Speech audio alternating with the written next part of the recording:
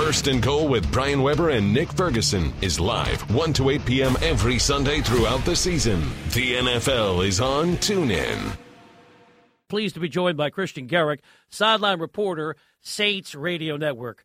Christian, we appreciate the insight. So when New Orleans started the year with back-to-back losses, there was a lot of speculation as to what was wrong with this team. What has changed since then? Your guess is as good as mine, and thanks for having me on. Man, I was burying this team at 0-2. I thought they were headed for a top 5 draft pick, and I thought you were going to see changes afoot, top to bottom across the board for the Saints organization with Mickey Loomis and Sean Payton. But here they are. They reeled off 6 in a row, and I think it's just the little things. I know. I kind of rolled my eyes when I was asking the players the very thing of, hey, what's the deal with 0-2? Like, what's the issue? How are you getting blown out? And they would say it's the little things, and I was like, yeah, right. You know, I've heard that before. And then all of a sudden, it really is some of those little things. And the defense has turned the corner. 4 out of 6 games, they've held they've beaten opponents by double digits. 5 out of the 6 games that they're on a current 6-game winning streak, they've held them to less than 20 points. So this is a legit team. And I think that even in 2009, 2011, perhaps I think their 11 team was better than their 09 team, but the teams that they fielded under Sean Payton, this might be the most balanced team. They got a special teams touchdown today. They've gotten defensive touchdowns this year. Offensively, they're not as strong, but still very, very good. I think this might be the most balanced team that Sean Payton's put on the field lately.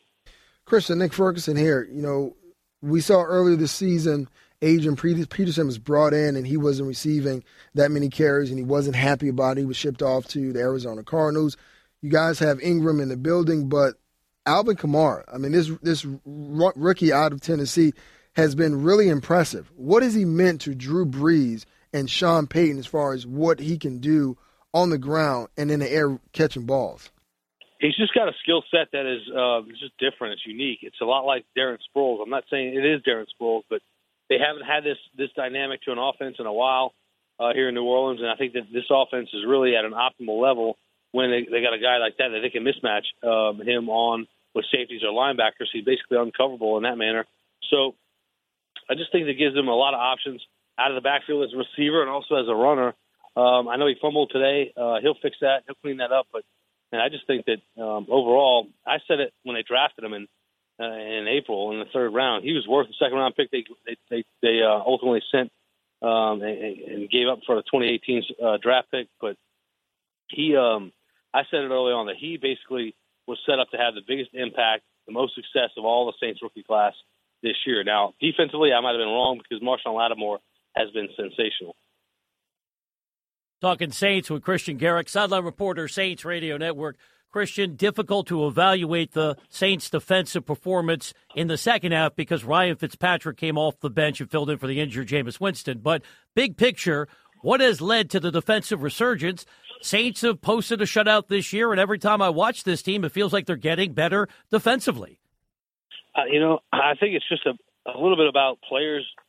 It's going to sound a little bit cliche, but I think players kind of hold themselves accountable and not making the silly mistakes and leaking coverages and getting after the passer a little bit. The details is what wins in the National Football League, and I just think that the Saints are really honed in on that. I think you got to give a lot of credit to Dennis Allen, in particular the secondary coach and Aaron Glenn, because they're really tough to throw the ball against, as you saw today.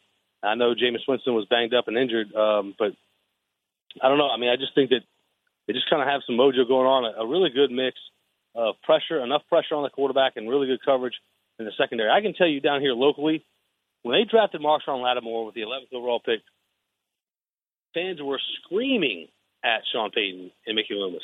Why didn't you get a pass rusher? What? How could you draft a cornerback? But the selection looks really, really good right now because that pass rush is able to get home a little quicker because of better coverage from Marshawn Lattimore and in particular other guys in the back end of that secondary. Kenny Vaccaro going down today with a groin injury. I'm curious to see what that holds and what that means going forward for the Saints safety, who's also playing, I think, at a career level.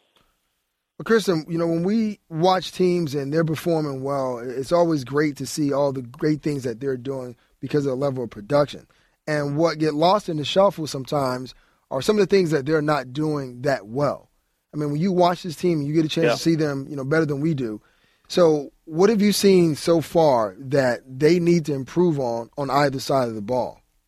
spoken like a true player right there. I mean, it's easy to correct the film when you're winning, but sometimes some of those things kind of get shoved under the rug and are swept under the rug, and you don't always want to see them because you're winning. But they have to fix their special teams.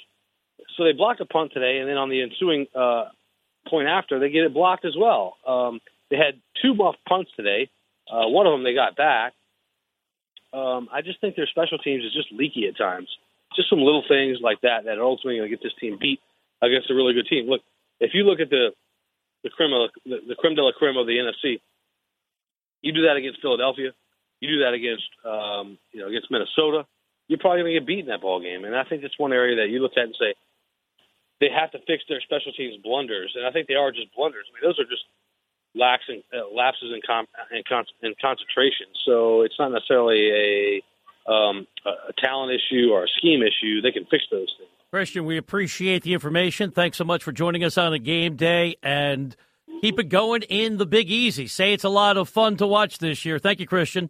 Absolutely. Going to grill some burgers and maybe drink a beer or two. The NFL is on TuneIn. First and Goal with Brian Weber and Nick Ferguson. Hear every score as it happens live every Sunday throughout the season from 1 to 8 p.m. Eastern.